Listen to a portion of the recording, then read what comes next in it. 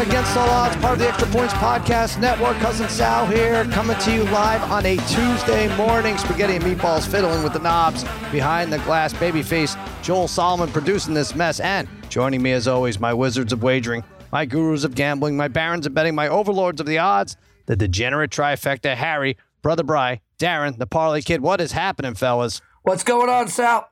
Hey, Sal. What's going on, buddy? We have Mike Lombardi joining us. Guru, he's a bigger football junkie than we are for many, many years. He's got kids in many different organizations. I think he's got a kid in every single NFL team. I don't know, as an assistant. But we're going to talk to him about the coaching carousel. What's going on, the college football. Eddie Spaghetti here, still licking his wounds. You want to I don't think you've spoken about this, Spaghetti, on a Extra Points podcast, any of them. How are you feeling, Brian Kelly? Abandoned ship? I was telling you off air, Sal, when he first got to Notre Dame, I was not thrilled with the BK hiring. And then obviously now it's kind of hard to, he hit 5 straight 10-win seasons, 11-1 this year with a team that was, supposedly supposed to rebuild. Good recruiting class next year and an even better one the year after that. So it's one of those things where he put in a good foundation for this program, but leaving the guys like this on the doorstep of a championship appearance maybe in the Final Four, and then obviously a big bowl game if not that. It's really as bad as it gets, but money talks. LSU will have less restrictions. He wants to be in the SEC, and we know how the College Football Committee views the SEC. Potentially a 2-loss Bama team can make it in over a 1-loss Notre Dame or a 1-loss Oklahoma State team. So he knows that's an easier path to the especially if it expands. So you don't blame him. All said and done, you don't blame him. Look, he's an older coach that wants to win. He's been successful everywhere he's been. Cincinnati before Notre Dame. He's going to be able to recruit the best of the best, which is something he couldn't really do at Notre Dame. Despite all their academic restrictions stuff, they've put together good classes, but you're not going to get the top 5 stars like they're getting down in the SEC, and he knows that. And like you said, there's no restrictions, there's no academic stuff he has to worry about. Notre Dame views themselves as an academic institution, not That's a football what the Parlay school. Kid was saying. Yes, and LSU really wants a coach who's not going to cause off the field distractions, kind of like what Coach O did just there. And it stinks. It's a really strange timing thing, especially a week after he said he was not looking to leave. Yeah, that never matters. Yeah, his next step was going to retire, but thankful that he brought in Marcus Freeman and Tommy Rees, former quarterbacks. So they have two good coordinators if they don't leave for LSU. So Notre Dame will be in good hands. I want to say, first of all, 2 things. Now I'm rooting hard for Notre Dame. I know we need like 6 things to happen for them to make the playoffs, but because they can't let him coach that game, for sure they can't. So Oklahoma State has to lose, Cincinnati has to lose, Michigan has to lose. What else? Alabama has to lose, right? And then maybe you get in? All right. If the committee doesn't, you need a Baylor and an Iowa win, and then you probably need Alabama to not just lose, but lose by 2, 3 touchdowns. We got to run the odds on that. I guess I'll pick it up as we go along here. The second thing is, whether you think it's a good move or not, calling for a meeting at 7 a.m., Spaghetti, to let the team know what they already know, that you're leaving. That's the worst offense of all, I think. Every player at Notre Dame, either current or even past, was tweeting like how it was bad. It was bad to find out through social media. It's bad to call a 7 a.m. meeting and only last for 11 minutes and then hop in a car and drive off to the airport to leave South Bend for Louisiana.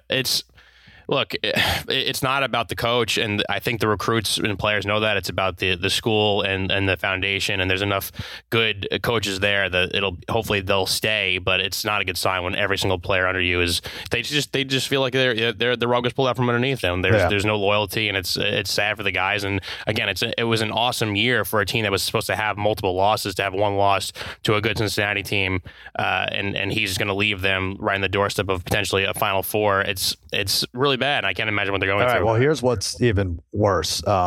So I put those together. Harry, what do you think? So we need Baylor to win, we need Georgia to win, we need Houston to win, we need Iowa to win. What do you think the odds are for those 4 things happening?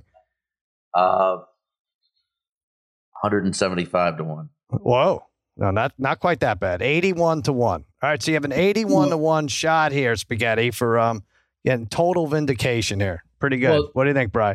Well, it's funny because Notre Dame to win the championship right now is 30 to 1. Oh, so. Is it really? Yeah. Right, so make that parlay. Wow. How do these sports books make any money? It's unbelievable to me. I don't get it. Well, I guess they made money last. I don't know. Another crap game. Monday Night Football. Washington holds on against Seattle, 17-15. Got a little exciting at the end. They scored. Bri, you called it the best drive in history. Russell bringing them down. It didn't look like they would score, and then they did. And then, of course, they botched the 2-point conversion. Then they get the onside kick, and they recover it, but there's an illegal shift or whatever it was.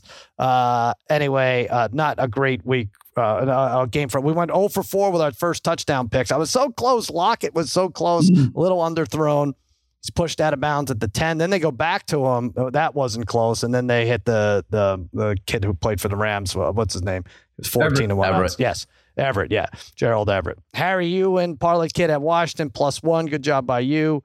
Russ had 2 touchdown passes. So Bri hits his prop, and the rest of us shit the bed with our props. Wow. Rough game. I really didn't. Oh, I mean, to have over 26.5 receiving yards by McKissick, who actually scored 2 touchdowns, had 26 yards on that last play in the fourth quarter, and then got injured and got carted off. So pretty bad beat when you get carted off when you need one. You lost by half a yard. Half a yard when he gets carted off. Carted off is never good. Extrapoints.com. You get free picks from these guys every single day. Hit the arcade, extrapoints.com/arcade. Now, for our head-to-head picks, the all talent on Extra Point staff does it. Harry, I think you tied me. We're tied now for the lead through 12 weeks. We're 87-65-1. And I guarantee you my betting has not reflected 22 games over 500. But hit up shop.extrapoints.com. Lots of jerseys. There's a Degenerate Trifecta jersey and shirt and stickers, and there's Against All Odds, and there's -3, all kinds of like hoodies and stuff. And 20%, this is Giving Tuesday, right? 20% goes to No Kid Hungry. It is a great cause. So that's shop.extrapoints.com. Giving Tuesday between now and December 10th, 20% goes to No Kid Hungry. All right, college football. So that's the big change there. Kelly goes to LSU. Spaghetti's devastated. USC has Lincoln Riley coming here. I don't know. We're going to get into it with Mike Lombardi because I don't know how this ends. I mean, it's unbelievable how much money these guys are getting with these crazy deals are getting, but also unbelievable. I want to talk. We talked about it right off the air yesterday. Heisman odds. Bryce Young favored at -220. CJ Stroud +450. Matt Corral 20-1. Pickett 20-1. And Kenneth Walker 20-1. Now, here's the thing. I looked into this because I really like C.J. Stroud here because Bryce Young could put up a terrible game, right? We could all see him throwing for 3 interceptions and then getting blown out by Georgia. And then can you really give him the Heisman? I've gotten conflicting advice here or information about some people say 80% of the voters have already put their vote in. So stupid. Isn't that crazy? Like, I don't know. And also, like, what would you have seen from last week? I got to get my vote in. I know that was a great Bryce Young game, and CJ Stroud is like, I would be like, I want to see more, you know? And that's why I think CJ Stroud is good value at +450 and without even playing a game. Wasn't terrible, right, Harry? 2 touchdowns. If you want to say it's the biggest game of his life, fine. He blew the biggest game of his life, but didn't do that bad. It wasn't that. It was that defense that couldn't stop anything. So what are you going with, Harry? Well, I mean, Stroud is good value, like you just mentioned. If Young has a bad game, and like you mentioned, Sally had 2 touchdowns, no turnovers. He had 400 yards still passing against Michigan. But I'm going to take the defensive player out of Michigan, Aiden Hutchinson. I think he's the hot pick right now. 14 tackles for losses. He had 12.5 sacks so far this season, but 3 sacks against Penn State 2 weeks ago. 3 sacks against Ohio State last week. It's going to be a first rounder. I think this is a solid pick here at 20-1. I think it's value, and especially if Michigan rolls Iowa and he's fantastic again. I don't know. Maybe it's something to look at. Furman said to me, the Athletic Straw Poll has 3 defenders in the top 4. How do you say that? How do you say that number? 4.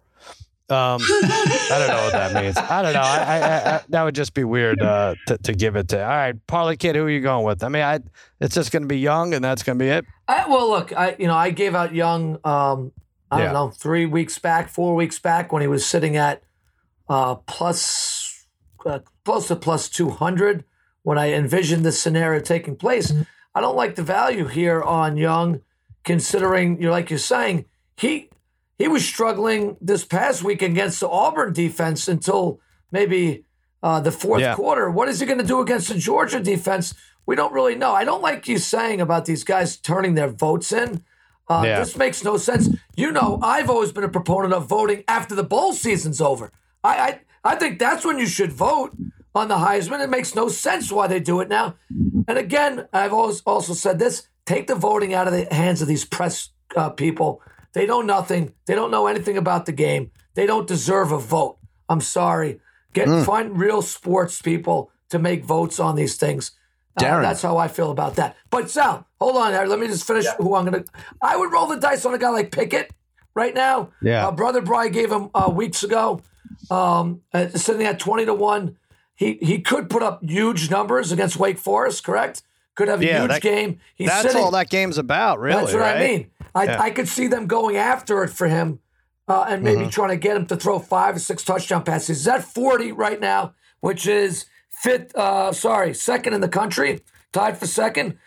He's got over 4,000 yards passing, great touchdown to interception ratio. The team has performed very well this year. He goes out with the bang here. I think he could get a little bit momentum going to the people who haven't turned in their votes yet, at least. So maybe roll the dice with Pickett at 20-1. Go ahead, Harry. What were you going to say? No, I was just going to say, remember, guys, a couple of years ago, too, when Tua had that, he was a lock, supposedly, when he was supposed to win it. And then he had that bad game because that was the whole thing. Did voters vote yet? Didn't they not vote? He had that bad first half in the SEC championship game, and then he didn't win it. All right. Yeah. No, I don't know when they're putting their votes in. That's why I don't think he should be at minus 220 unless somebody knows something, Brian. What do you think? Yeah, I don't know. I mean, it's like you and Sims were talking about the other day, right, on MVP. Like this year for MVP in the NFL, you could there's no clear-cut winner so far. The same can be said for the Heisman, right? There's no clear-cut winner. You could say there's some great performances this year, but definitely no clear-cut. I mean, again, obviously this is based on more votes going in after these championship games. But I would say, like Parlay Kid was saying with Pickett, what if he throws for 400 plus yards, they put up 50 on Wake Forest and win the ACC, or he sets some type of passing record, which is definitely possible for an ACC championship against a team like Wake Forest. What if Bryce Young is terrible against Georgia? All 3 quarterbacks are comparable in terms of their stats. So, so I don't know, at 20-1, I think, he should have just as good of a shot probably right now. I don't know if he will, but at 20-1, I like it. All right, I'm going to do that. I'm betting both. I'm betting C.J. Stroud plus 450 and Kenny Pickett 20-1 and hope for, and I do believe Bryce Young will. But, I don't know. It takes 3 quarters, like you said, to get going last week against Auburn. He might not ever get going against Georgia, and I think the voters will see that. So I'm going to make those 2 bets, and I'm also putting in that parlay for Eddie Spaghetti. Baylor, Georgia, Houston, and Iowa. I love it. I got you back, buddy. And that way, when you collect 81-1, it won't sting as much when Alabama is still in the playoffs after Georgia beats them by 4 touchdowns. Oh, my God. They got to fix this. Just go to the 12 teams already. All right, let's take a quick break, and then we're going to talk NBA.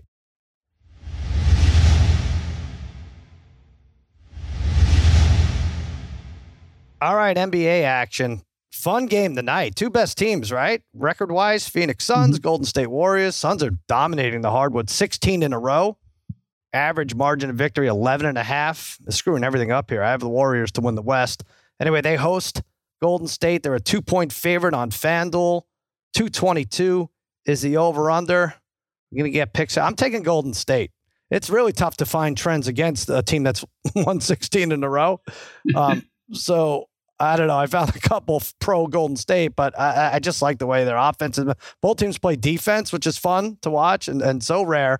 But when you have Otto Porter Jr. getting double-doubles off the bench, Jordan Poole putting up big numbers, Dre available on offense, he scores half the time. He's up to like 12 or 14 points a game. I worry about turnovers a little. The Warriors play a little loose. CP3 kind of has Steph's number in the past, and the Suns are 8th in creating turnovers, but it really is tough to bet against. It's tough to bet against either team, but I'm betting on the Warriors, who are 15-4-1 against the number. They're the biggest moneymaker in the NBA. They've covered 7 in a row, 6-1 versus the last 7 Pacific opponents. I think the Warriors win this game. Brother Brian, you're going against me here.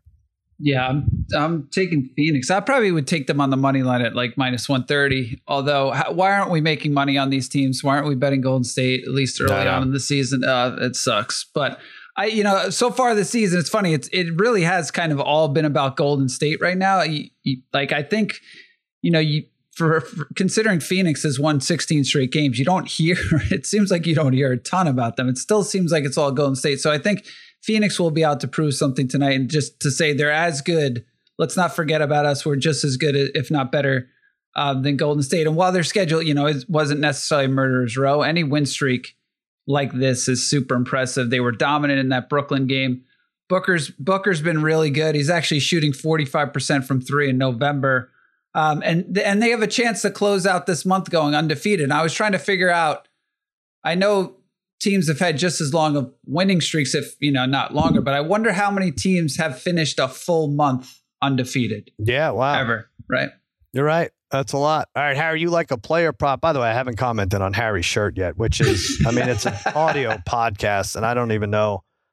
It's like a Kool-Aid vomited on a Kool-Aid shirt. The Kool-Aid guy. What is this? It's a long sleeve tie-dye shirt. It's a monstrous tarp-looking thing with the Kool-Aid guy on the front. Where did you get this, Harry? Through Ken. Of course. Wow. It's pretty good. You may have to do. He does all my shopping for me. What can I say? I don't know. I got to wear it, I guess. Well, you could say a lot, or you could say nothing and just keep it. When they just come to me without me even knowing they're coming, so it's kind of tough. I know. But you got to put it on. Right. You should do a video pic in that shirt, because I feel like we're robbing the viewers of a inexplicable I will observation. I promise you. I promise you I will. I do have actually, Sal. I got a prop. I got 2 props tonight in this game. Like you said, this is going to be fun. This is going to be excellent to watch. I like Chris Paul over 8.5 assists tonight at -138. He's averaging 10 for the season, 5 of the last 7. He's got 10 or more. Had 10 the last time he faced Curry and the Warriors. So I like Chris Paul over 8.5 assists tonight. And I also like Mikal Bridges under 1.5 3-pointers tonight at -130.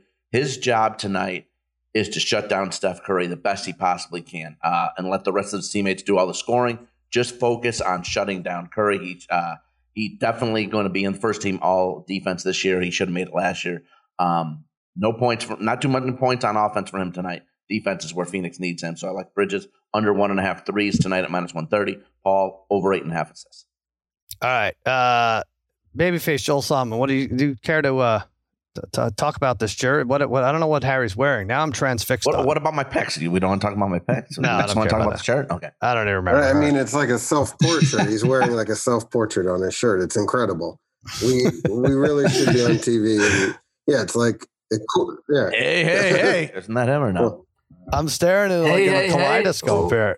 That's Fat Albert. That was Fat Albert. Oh my gosh. Get your obese fictional characters straight, Harry. Chris Paul is killing me here because he has 10.1 assists. He leads average assists per game. I had Russ there. He's 8.7. Hard 9.4. Young 9.0. But Chris Paul, I don't think he's ever led. Has he led in assists? I don't think so. Always picks up good numbers, but that's insane. All right, Parlay Kid, what do you like as your prop? Now, my prop, I'm going to go with Devin Booker over 2.5 3-pointers. As Brother Bryce said, he's been shooting it very well, especially in November. He's knocked down 4 in each of the last 2 games. He's plus 138 here to go over 2.5. He averages 2.5 a game. In the month of November, he's averaging more than that. I think this is going to be an up and down game where the threes are going to be flying. I think he's going to try to match Curry. I think he goes over this 2.5 rather easily, Sal, and you're getting plus money for it too. Pretty good value here for a guy that's been red hot. All right. I love it. All right. You know what? I might even watch this one. I got to tell you, NBA is back. And one of the things I love betting on basketball is that I'm always finding new player or game props that I like. It's cool about FanDuel Sportsbook. You can combine these props with other bets to form a same game parlay and score an even bigger payout. Do it. Put it all together. Booker over 2.5 threes. Paul over 8.5 assists. You can go Suns -2. You can go Warriors +2. Either way, that's a winner. Same game parlay. Play it out. Fast payouts as little as 2 hours. Easy to use. Safe and secure. The market leader, America's #1 sportsbook. There's no feeling like nailing a same game parlay. All customers check out FanDuel Sportsbook daily for exclusive NBA same game parlays. Focus offers like TNT Tuesdays. And if you're new to FanDuel Sportsbook, they're also offering new users a risk-free $1,000 bet. Just sign up with promo code Against All Odds. And if your first bet loses, you get up to $1,000 back in site credit. That's promo code against all odds. All right, let's bring in our guest. Despite winning 3 Super Bowl rings, he's still upset the Tuck rule cost him a year of Fordham tuition for one of his kids. He's the host of the GM Shuffle podcast, Olive Garden spokesman Michael Lombardi. What's happening, Lombardi? Yeah, not much, and I still am. I mean, I love Tom Brady. I love Belichick. I still, like Mike Holmgren said, 20 guys in a bar think it's a fumble. It should be a fumble. Right. I'm good with that rule. Hey, by the way, before we start, I don't know if this is great that we have you on here because it just came over the wire. I want to get your reaction. Jason Garrett accepting the Notre Dame job. What do you think? Well, he went to Princeton, so he's smart, you know. I couldn't even sell you for a second. You didn't buy it for even a second. A redhead to go Notre Dame. What? I'm sure Troy Aikman made a call this morning to the AD. I wouldn't be surprised. But, I just don't know if that could sell. I don't know if that could sell to the Notre Dame alum. I think Weiss spacing on every first down probably is not going to go over well at Notre Dame football. Yeah, that's true. But these coaching deals are out of hand. The price tag for the big names I think they've tripled in a decade. I look back, Pete Carroll was making $4 million a year in 2009. That was seen as ridiculous. They gave Lincoln Riley like 35% of Disneyland. What do you think of this? Who's at fault here?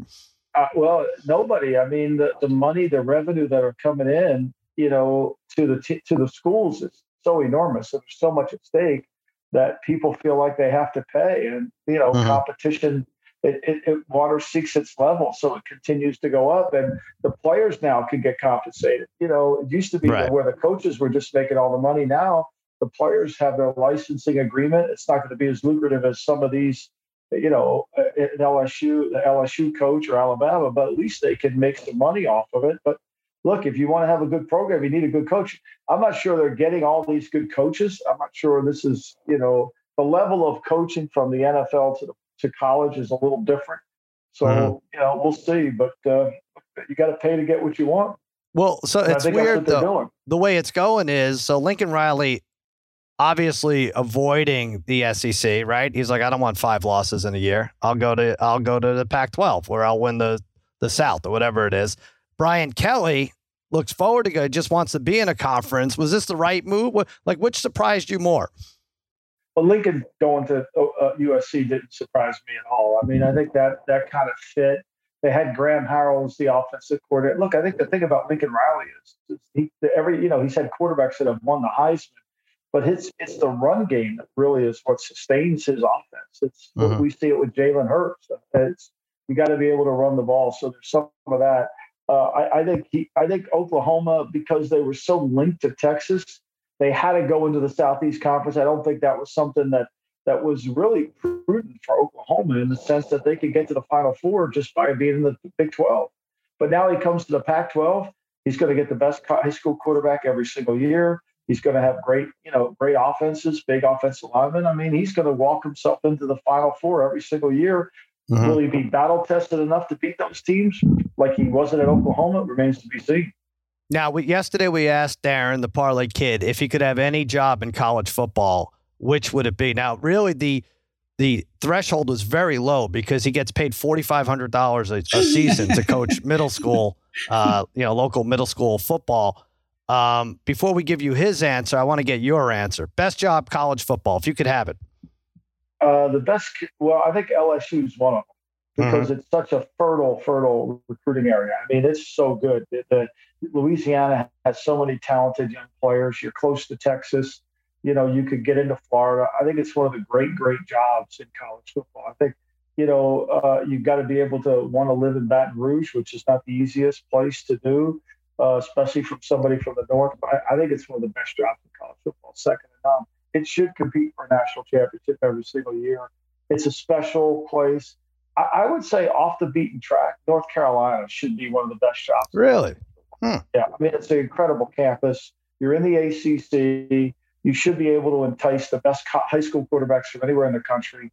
I don't want to hear that it's a basketball school because it's a great school.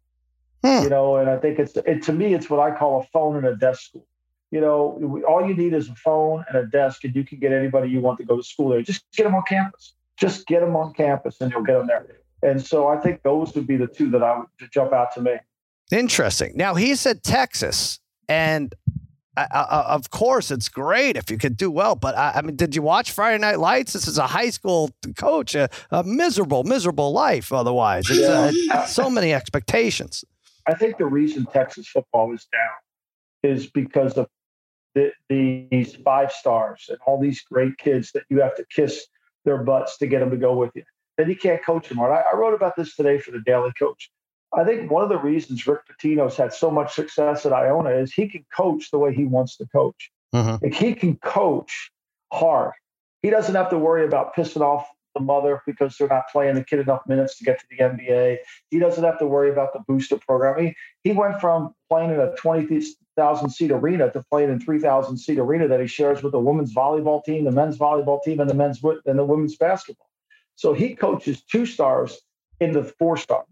At Texas, you got to take these 5 stars, whether they're 5 stars or not. You got to take them. They're Texas high school kids. You got to take them. And there's a sense that there's just not enough grit in the program. I think it's been clear. One of the things that Charlie Strong complained about when he was at Texas was simply this: we're taking way too many of these Texas kids that just don't have the grit that the Florida kids have, and we're not going to beat them. And I think you see it. You lose to Kansas at home. You think you got grit in your program? Why'd you have to bring that up? I lost so much money on that. So much money, Lombardi. No, you're right, though. I mean, and especially you see it in basketball. Like, no one's yelled at Joel Embiid since he's been 13 years old, right? Like, I don't know. How do you coach that guy? Yeah. How do you coach the guy? And then if you piss off the mom, they're going to transfer portal. They're out of here. You got to be able to, you got to take a job where you can coach your personality, where you can coach them hard. And, and I think Saban does it at Alabama. And that, to me, is the key. Is sometimes you take jobs where you compromise your coaching skills. Look at Duke. When Krzyzewski's taken these one and dones, their program hasn't really been the same. He can't quite get the same thing out of them. Right. Except everyone's losing to him on purpose this year, so they're gonna run the table. I know what you're saying, though. All right, let's switch gears to the pros, and I see a trend developing, and I don't like it. Casual fans are starting to root for the Patriots. And I know you've been on board for years. Darren, the Parlay Kid, this is now his second favorite team. Might be his favorite team. Belichick plus 350 to win Coach of the Year, which is nonsensical that he hasn't won this award in over a decade. But go ahead. Let me hear you go off on the Patriots. I'll give you a couple minutes. Well, I think that Kingsbury is Coach of the Year right now. I mean, for the fact that Kingsbury goes up into Seattle with Colt McCoy and wins. The fact that Kingsbury goes into San Francisco with Colt McCoy and wins. The fact that he goes into Los Angeles, the greatest team ever built, the Los Angeles Rams, the greatest team ever built, right? And he kicks their ass. I mean, what more does the guy have to do? And he's won. I mean, when's the last time anybody's seen Kyler Murray? Right. So I think Kingsbury certainly deserves Coach of the Year, but Belichick, to me, has, he'll never win Coach of the Year because everybody just expects what he does to be the same all the time. For me, I think this is just a byproduct of who he is. Last year, there was no offseason. There was no OTAs. There was no real training camp. There was no October of last year, he had so many guys hurt on COVID that they couldn't practice. I think what you see this year is just a byproduct of his teaching. He's building, he teaches a football course and how to win games. And I think that he has a receptive audience. And drafted Mac Jones, even though all the analytical people said you can't pick Mac Jones 3rd overall in the draft, that the 49ers traded up to get Trey Lance because he was by far the greatest player that ever played football, even though he only played one game and threw the least amount of passes of any college quarterback who got drafted in the first round. Crazy. Pro Football Focus and all the analytical people said you got drafted, But he just sat there and picked the best player, So I think it's kind of renewed his love of teaching and coaching, and I think you see it with the way the team plays. Yeah, I almost think if they would have been better off going like 4-12 last year, and then he definitely would have won Coach of the Year this year. Even though you're right, Mac Jones fell right in his lap. I think the fact that he won 7 games last year is remarkable. I think it's remarkable he won 7 games last year. I mean, the fact that he had no passing game, basically his defense by the end of the year had nobody left on it. He couldn't really stop anybody. But I think this year he got back to being what he wanted to do. He could set the edge with his defense. He's got a really physical offensive line. He could run the football. I don't think they're perfect. I think we almost forget that Mac Jones is a rookie quarterback. We almost like dismiss it. I know. Here's Mac Jones. He's a 3-point dog going into Buffalo. He's a rookie quarterback. He's never even been to Buffalo. Right. That's true. We've never seen him play in 20-degree weather. We've never seen him throw the ball with 15-mile-an-hour winds. And yet people are giving him the benefit of the doubt. I think it'd be hard. Yeah, I think so too. And yeah, people don't realize they'll be a game and a half out if they lose to the Bills, and the Bills are favored to win that game. But yeah, it's been a great run. I just want it to end for the Patriots. I know you don't. I know you love them. No, I mean, my son's the receiver coach. Why would I want it to end? I think it's everything that, everybody was complaining about how, Belichick lost his fastball and it was all Brady.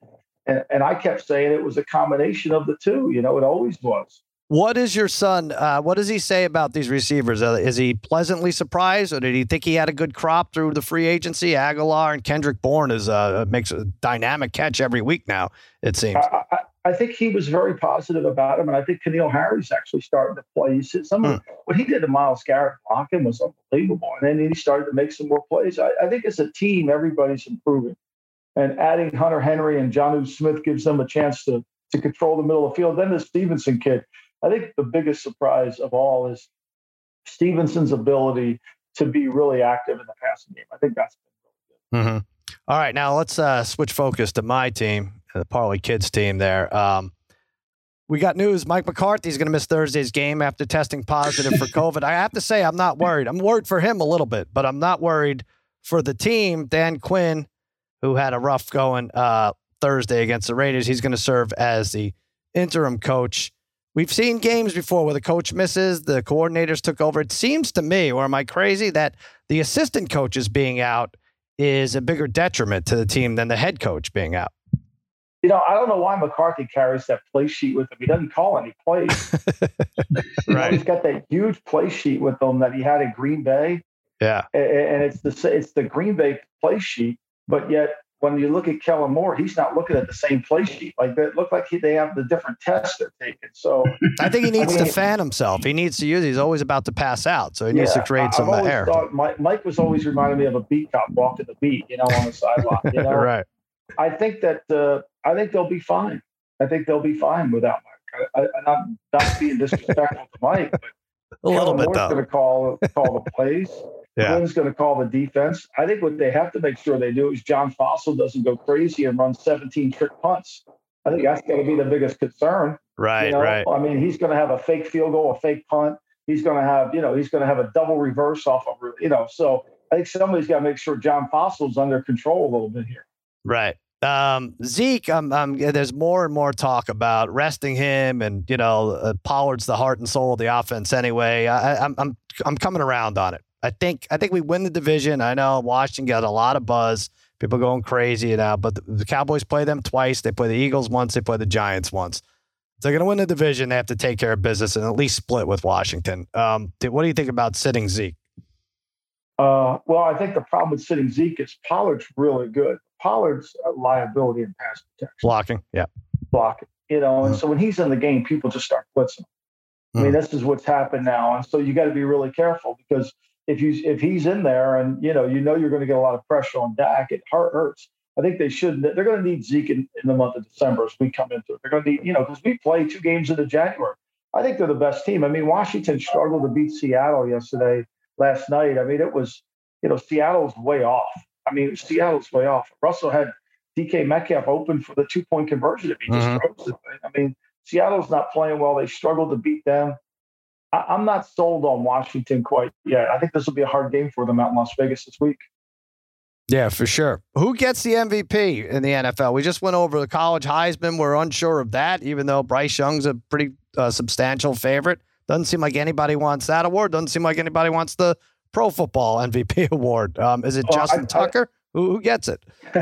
Tucker would be is there any more certainty than Justin Tucker? I mean, whether he, that really the only uncertainty of Tucker is whether he misses 8 inches left of the middle upright or 8 inches to the right. I mean, he's ridiculous.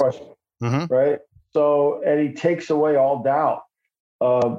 I think, to me, it's Aaron Rodgers or Tom Brady. I put the political stuff aside, COVID, all that crap. Aaron Rodgers is dynamic. He goes into Arizona with basically without his receivers, and he goes out there and finds a way to win the game. And then last week against the greatest football team ever assembled, the Rams, he dominates them from start to finish. I know they have the greatest rusher in Von Miller and they have Aaron Donald, but did anybody really put any pressure on Rodgers that backup left tackle? I'm not sure he'd go back to his college and start, and yet they got through the game with him. And they're all like that fourth tackle, and Aaron Jones is a game time decision. Nothing ever seems to matter, right? Like the Packers are underdog at home. Like it just. But if you're a true voter in the contest, and you watch the Packers play against the Chiefs, you realize how valuable he is to your team. Mm-hmm. He clearly demonstrated in that game by not playing. He's the most valuable player in the league. I think I'm going to make a prediction. Brady flexes his muscles this week. Already put up a monster game against Atlanta. He does the same this week, in Atlanta this time. And, 5 touchdowns. If you look at Tampa's schedule, there might be one more loss on that schedule. I know. Yeah. And he'll keep putting great numbers up there. And he's doing it now with Gronk back. Once he gets Antonio back, he starts to get more comfortable. Look, he could easily win it too. I think it's a 2-man race. I think it's Brady or Rodgers. I think you're right. All right, Harry is dying to ask you a question. Try to disregard what he's wearing. Yeah, go ahead. And Mike, just wondering, with Tennessee's situation, they've lost 2 in a row. No Henry. Tannehill's got one more touchdown pass and an interception. Like I said, they've lost 2 in a row. Rams have lost 3 in a row. Who's in more trouble? Well, I think Tennessee is, because Tennessee has all those guys hurt. And they don't get, last week they had 2 backs that rush over 100 yards. They averaged 6.9 rush, and they couldn't score enough points. The pressure on Tannehill is too hard. The offensive line gets beat up, and defensively they're playing better, but they just can't really. When they miss all these players that they're missing, it's hard for them. The Rams, to me, I think they got exposed in the Arizona game. I think they got really exposed. When the Niner game, the Tennessee came out there and just kicked their ass up. Oh yeah. Tennessee just beat them up, but Tennessee had no respect. Tennessee just whooped that offensive line. I think what's happened to the Rams is the Rams, because of Goff, the Rams knew they could not run drop back pass. Because of Goff, the Rams knew their offense. They had to protect their offensive line, and they had to protect their quarterback. And now they get Stafford. They say, okay, we don't have to protect our line anymore. We don't have to protect the quarterback. We could just do what we do. Mm-hmm. And now they find out how shitty that line is, right? They find out how shitty, and people are covering up the 3 inside players, and they're pushing them back into Stafford. That team looked like the Detroit teams he used to take up there. Yeah. And so to me, and then why are we paying all this money to Jalen Ramsey and he's not covering the best receiver? Right. Like, why are we doing that? And then, we traded 2 and 3 for Von Miller. Von Miller, they've got more sacks in Denver when Miller left than when he was there. So isn't that crazy? To me, I think the Rams are in trouble. I think they're everybody puts the stat up. Sean McVay with the lead at halftime. Does anybody put the stat up when Sean McVay doesn't have the lead at halftime? That's not as much fun. Yeah, you're right. No, it's not as much fun because they're a front-running team. The Rams are a front-running team. So they have an easy game against the Jags, but then at Arizona, they already lost to them at SoFi. All right, Seattle, whatever. They go to the Vikings, who are going to be hungry for a win day after Christmas, at the Ravens, and home against the 49ers January 9th, who will probably be competing for the 6 or 7 spot at that point. I think schedule-wise, maybe the Rams maybe in a little more trouble. It's interesting. I think so. Look, the Titans with Vrabel find a way to win. Now, they've turned the ball over way too much. And during their win streak, they were really good at protecting the football. But they have so many guys hurt. I think it's just hard for them to bounce back. I think it's going to be hard for them to ever get control of the game. And they don't really know, like Foreman was a really talented. He's a 5-star kid coming out of Texas high school. There was nobody more talented than Foreman coming out. He's just not always reliable. All right, Harry, that wasn't too terrible. You have another question? I was just going to say also the pressure, if that comes down to the last week for the Rams to make the playoffs, boy, I'll tell you. I don't think he's I'm just saying, he's 0-5 lifetime against San Francisco. Oh, right. I think the Rams, I think what's happened to the Rams is instead of staying on the program they had with Goff, they thought Stafford was going to cure it. And now all of a sudden there's more problems that have been created. That line doesn't protect. Stafford's beat up too. We know that. Yeah, right. Now, Mike, also, Maybe the wife. Oh, go ahead, Harry. Yeah. No, I thought maybe the wife should protect him. She's throwing pretzels in the stands and everything. She seems like a force to be reckoned with. Go ahead, Harry. Listen, Mike, these guys are giving me a lot of crap over the season about being a Minnesota Vikings backer this season. Right now, still, even after that loss against San Francisco, they're still the 7th seed. If they get in, and mind you, 10 of their 11 games this year have been one-score endings. Can they do damage as the 7th seed in the NFC? I think if they have Dalvin Cook back, they're always a threat to do damage. I don't trust their defense well enough, especially the secondary. I think the 49ers took advantage of it. I mean, look, they should have covered last week. I mean, they got the break that they missed the field goal, right? Robbie Gould missed the field goal. I don't know how they don't get the pass interference call. If that Hockley crew would have been calling that game, they would have called 7 pass interference penalties on that last drive. My man Tim Mills, the back judge, nobody likes to throw a flag more than Tim Mills. I mean, he's liable to become a police commissioner. He can't wait to call fouls. So, it's unbelievable. What do we do about this, Lombardi? I mean, obviously, I hated that game, and it was the most viewed regular season game in a long, long time, and yet there were 14-plus flags on each side. It was disgraceful to watch. I mean, look, Sean Hockley was 2-9 going into that game this season for the road team. The road team for the home team. It's like I don't know how that makes sense either. Like, what is that about? He just wants to piss off the fans? When I was in the league, that back judge Mills, he's going to call everything. He thinks people actually pay to watch him officiate. He thinks people are driving to the stadium Sunday morning. Oh, I can't wait to see Tim Mills officiate today. I can't wait. It's like last night. I mean, if he would have been calling the game last night, he would have called 6 of them. Right.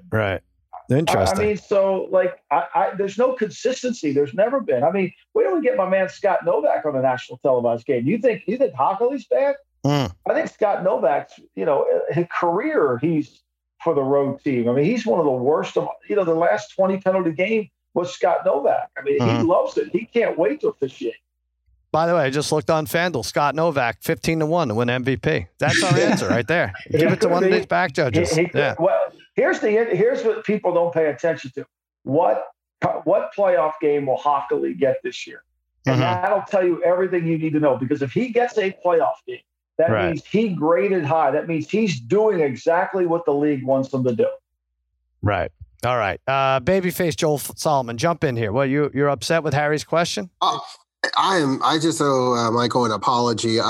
Harry told me his question was going to be about Jersey Mike sandwiches. I'm so sorry. I am so sorry. Joel, I gave Jersey Mike's I gave him a lot of crap when we were together at the Ringer there. But I mean, the guy donates so much money. I can't get mad at him anymore. I almost want to support him. This guy's really a nice guy. He's giving away a bunch of sandwiches. I mean, if you grew up with East Coast, like if you grew up in Ocean City, you're not going to. There's no Jersey Mike's in Ocean City. However, my hat's off to the guy for doing it. Well, you were mad because Simmons was cheaping out on the staff lunch, but yeah, no, you shouldn't blame it on Mike. I'm saying. Hey, South, I think Mike should know that Joel was a house show. They work together. Yeah, Joel's a house show guy. Yeah, we both are. I mean, us and except Joel didn't graduate. I'm not sure I did either. Francis Ford Coppola, I'm not sure he graduated too, but we all have that. We're all in that. What's their name? Queen Latifah, right? She graduated. Joel. Yeah, a few. We got him. We are going to put Mike in charge of bringing back the football program and bringing it back to prominence. That's our name. The Dutchman too. What's wrong with the Dutchman? How was that offensive to anybody? I don't understand it. Oh, I don't even like hearing it out of your mouth. Yeah. Oh, I hate it. Wayne Corbett was the greatest Hofstra player, or am I missing one? No, I think Marcus Colston, yeah. But wasn't Gino Carmazzi the 3rd round pick of the 49ers? I can tell you that. Gino Carmazzi went the Brady draft, right? I think he did, yeah. Yeah, he did. Willie Colon. Yeah. Lance Schulters. Yeah. And of course, Mike Lombardi. Yeah, there you go. Gino Carmazzi. Dan Quinn coached there. Yeah. Gino Carmazzi, we tried to get him, right, Joel, for the Thursday night Fox pregame bit. And he's that's the guy that's like a goat farmer that doesn't own a TV, right? In Northern California. We could not track him down. He's like Richard Simmons at this point. He's gone missing. I think. That's too bad. All right. Well, Lombardi, terrific as always. Thank you for joining us. Thank you, guys. I always enjoy it, guys. I appreciate Thanks, Mike. it. You know, anything you need, Sal, you can let me know. Whatever you need. Of How's course, things Pat. going? Has everybody making money? No one's making money. It was just an awful week. I'm I was bad too. I ended up bad this week, but I'm 21-15. But last week we kicked my ass. Give me a winner. Do you have a winner yet or no? I don't have any winners yet. I'm going to start working on my power rankings right now when I hang up. But it's been this now. It gets a little bit harder because the motivation of the teams. Like last week, I thought the best bet on the board last week was Atlanta. And I wasn't sure that Cordell Patterson was going to play. That's the only thing that held me back. Oh, Jacksonville's terrible. You think so? So obviously, like the Lions are trying to get a win, but Jacksonville's the worst. We can make fun of the Clapper. We can make fun of Mike McCarthy. The great chess match between Dan Campbell and Matt Nagy. Mm-hmm. But when they asked Urban Meyer about why James Robinson wasn't on the field in the goal line situation, he gave the answer that I almost threw up. Now he has a job. Just let's get this straight. He has a job that's harder to get than the United States Senate. We understand that. Right. There's only 32 of these jobs. Mm-hmm. So when they asked him why Robinson wasn't on the field, he said, check with Brian Schottenheimer and Darrell Bevell. I don't micromanage. Wow. Could you imagine Belichick saying that? No, he wouldn't say anything. He would have grunted and left the press conference. That's amazing. That's amazing. My parting shot. Urban Meyer. He's the worst, Mike. He is the worst. Lots of parting shots. Yeah, he must see all these deals and be going nuts. It's like, oh, I screwed up like 6 times. Of course. The GM Shuffle. Check it out. Mike Lombardi, thanks for coming on, pal. It. Thanks, Mike. Thanks, everybody. Thanks, Mike. Take care, buddy. Appreciate it. Thanks, Mike. He's the best, Lombardi. He really is. Lots of he could run my team anytime. That guy, I'm telling you, so much knowledge. I just think he's a phenomenal. I don't know if he wants to do it anymore. He should be a GM somewhere, running the show for somebody. He's just a football lifer, guru.